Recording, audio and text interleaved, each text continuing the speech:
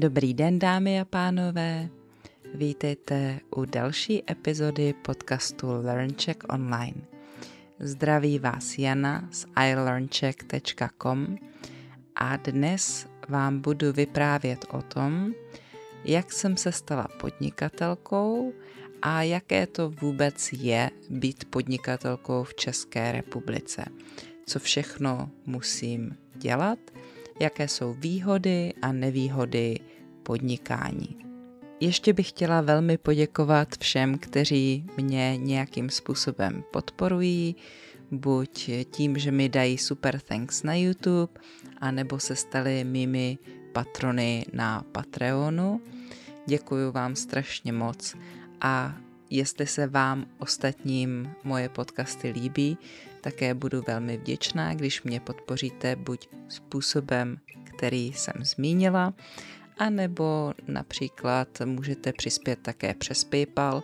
Odkaz najdete v popisu. A teď už pojďme se projít s češtinou. Dobrý den, dámy a pánové, vítejte v dalším dílu podcastu LearnCheck Online. Tady je Jana a slíbila jsem vám, že dnes budu mluvit o tom, jak jsem se stala podnikatelkou, nebo jaké to je být podnikatelkou. Já jsem požádala o živnostenský list, nebo jsem se zaregistrovala a dostala živnostenský list v roce 2008 a jsem OSVČ, to je zkratka, která znamená osoba samostatně výdělečně činná. Osoba, to je jako člověk, nebo může to být v právnickém legálním jazyce nejenom fyzická osoba, člověk, ale také právnická osoba, jako nějaká firma, nějaká společnost. Tak v mém případě to je člověk. A další slova samostatně, to znamená bez druhých, jako člověk je sám, výdělečně činná, být činný, to znamená být aktivní, něco dělat. A výdělečně, to je od slova vydělávat, to znamená dostávat peníze za práci. Takže OSVČ, člověk, který sám pracuje a vydělává si peníze, nedostává je od svého zaměstnavatele. Nikdo mu není jedna firma, která by mu dávala práci a rozhodovala, co má dělat. Nemám šéfa, jsem sama sobě pánem. Jaké jsou výhody a nevýhody podnikání v České republice? Tak pro mě je velkou výhodou ta svoboda, že můžu pracovat kdy chci, jak chci, ale to je samozřejmě relativní, protože můžete pracovat, kdy potřebuje klient a jak potřebuje klient.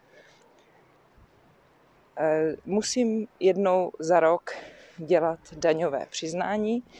To je třeba udělat vždycky do konce března následujícího roku.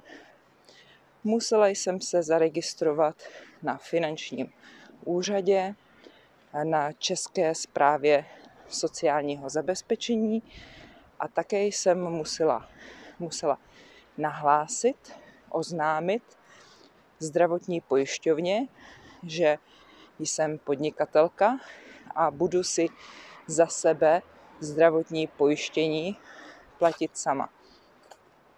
Když jste zaměstnání, student nebo jste v důchodu, na mateřské dovolené, když jste dítě, tak za vás platí pojištění někdo jiný.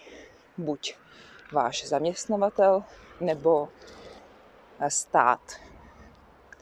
V České republice je zdravotní pojištění povinné. Každý ho musí platit.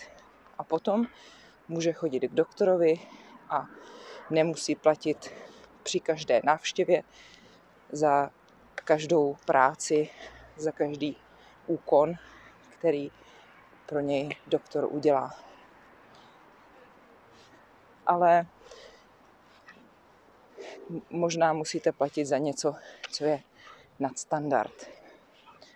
Další, co musím platit jako podnikatelka, je sociální pojištění. To je platba, která zajišťuje, že budu mít v budoucnosti nějaký důchod, a nebo kdybych přestala podnikat a neměla práci, tak abych dostávala nějakou podporu, tak musím platit sociální pojištění. No a také musím platit daně, které jsou vypočítány právě podle mého daňového přiznání. Záleží na mých příjmech, na tom, kolik vydělám za rok, a také záleží na mých nákladech. To znamená, kolik utratím pro své podnikání. Jestli například potřebuju platit za nějaký prostor, za nějakou učebnu nebo kancelář, jestli potřebuju kupovat hodně materiálů.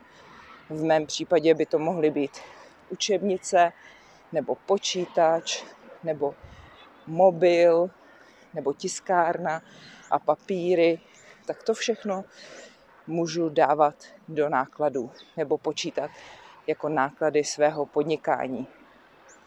V České republice ale existuje možnost, že nemusíte schovávat všechny účtenky a faktury za to, co jste nakoupili, ale máte takzvané paušální náklady, kdy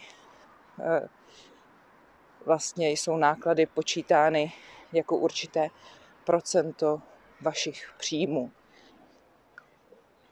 A tak to dělám já. Tak to je to, co musím dělat jako podnikatelka. A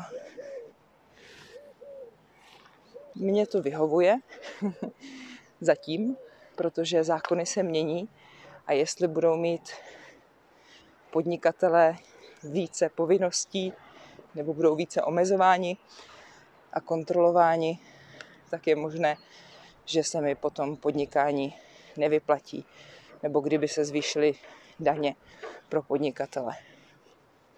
Jaké jsou nevýhody podnikání? No, nevýhodou například je, že když jsem nemocná nebo když chci jet na dovolenou, tak mi nikdo nic nedá. Když jste zaměstnanec, máte placenou dovolenou. Myslím, že je to asi 4 až 5 týdnů v České republice. Nebo když jste nemocní, tak vám platí nemocenskou, aspoň nějaký příspěvek, že každý den, když zůstanete doma, přece jenom něco vyděláte a nezůstanete úplně bez výdělku. Živnostníci, podnikatelé se musí sami postarat. Řekla bych, že většinou je to tak, že živnostníci pracují více než zaměstnanci. Můžou pracovat i o víkendu, prostě spíše, než aby měli více volného času, tak mají volného času méně, protože se může stát, že nebudou moct pracovat z nějakého důvodu nebo budou chtít mít dovolenou a proto musí jindy pracovat více. Musí si vytvořit rezervu. Finanční polštář. Také kvůli tomu, že pravděpodobně nebudou dostávat velmi vysoký důchod od státu. Tak je lepší si vydělat a šetřit, spořit peníze, dávat si peníze stranou sami. No, tak to by bylo asi všechno k tomu, jaké to je být podnikatelkou. Mám různé klienty, někteří ode mě chtějí fakturu, někteří nechtějí. Platí mi buď převodem na účet, nebo v hotovosti a někteří v poslední době můžou platit také kartou přes internet. Ještě se mě netýkala taková změna v pravidlech o placení v Česku. Jmenuje se to EET a je to evidence elektronických tržeb. Tržba, to je to, co vyděláte, to, co vám zaplatí váš zákazník, klient. No a stát si myslí, že podnikatelé jsou podvodníci, že registrují méně tržeb nebo plateb, než skutečně dostávají, že nepřiznávají všechny svoje příjmy a proto neplatí tak vysoké daně, jak by platit měli. A proto se rozhodl, že je třeba je více kontrolovat. A zavedl tento systém. Nezavedl je pro všechny ve stejný čas. Nejprve to museli dělat restaurace, myslím, že možná také hotely, potom maloobchodníci a v poslední vlně, která byla kvůli koronaviru pozdržena, to pak bylo rozšířeno i na další obory podnikání. No. Ale jestli přijímáte platby elektronicky, to znamená platbou na účet, převodem na účet, anebo kartou, tak nemusíte mít žádný zvláštní systém a registrovat každou platbu. Týká se to jenom plateb v hotovosti. To znamená, když vám někdo dá mince nebo bankovky do ruky. No, ten systém se možná ještě změní. Stejně jako se často mění v Česku daňové zákony a je docela komplikované to všechno sledovat, rozumět tomu a pamatovat si to. Ale naštěstí mám kamarádku účetní, která daňovým zákonům a pravidlům rozumí lépe než já a proto jí můžu vždycky konzultovat, co musím dělat, co se změnilo, jaká je moje povinnost. A kdybych neměla takovou kamarádku, tak bych si musela platit účetní. Musela bych si najmout někoho, kdo by se staral o moje účetnictví, o finance. Tak já myslím, že to stačí. Kdyby vás ještě něco zajímalo, tak se můžete zeptat. A příště bych ještě možná promluvila trošku o tom, jaké to může být, když je člověk zaměstnaný, nebo jaké jsou další způsoby výdělku, nebo prostě ještě trošku budeme mluvit o práci. Ale to bude až příště. Takže se mějte hezky a těším se na slyšenou. Tak doufám, že pro vás tahle epizoda byla zajímavá. Já si ráda poslechnu o tom, jaké to je pro vás, jaké je pro vás podnikání v České republice, a nebo možná podnikáte ve své vlastní zemi, tak jestli je to stejné, anebo se to hodně liší. Co si myslíte, jestli je lepší být podnikatelem, anebo jste radši zaměstnancem? A nebo máte ještě nějaký jiný způsob, jak se živit? A příště se můžete těšit, jak už jste slyšeli, na epizodu, ve které budu přemýšlet o tom, jaké to je být zaměstnancem. Nemám hodně zkušeností v této oblasti, ale doufám, že se z epizody naučíte nějakou užitečnou slovní zásobu.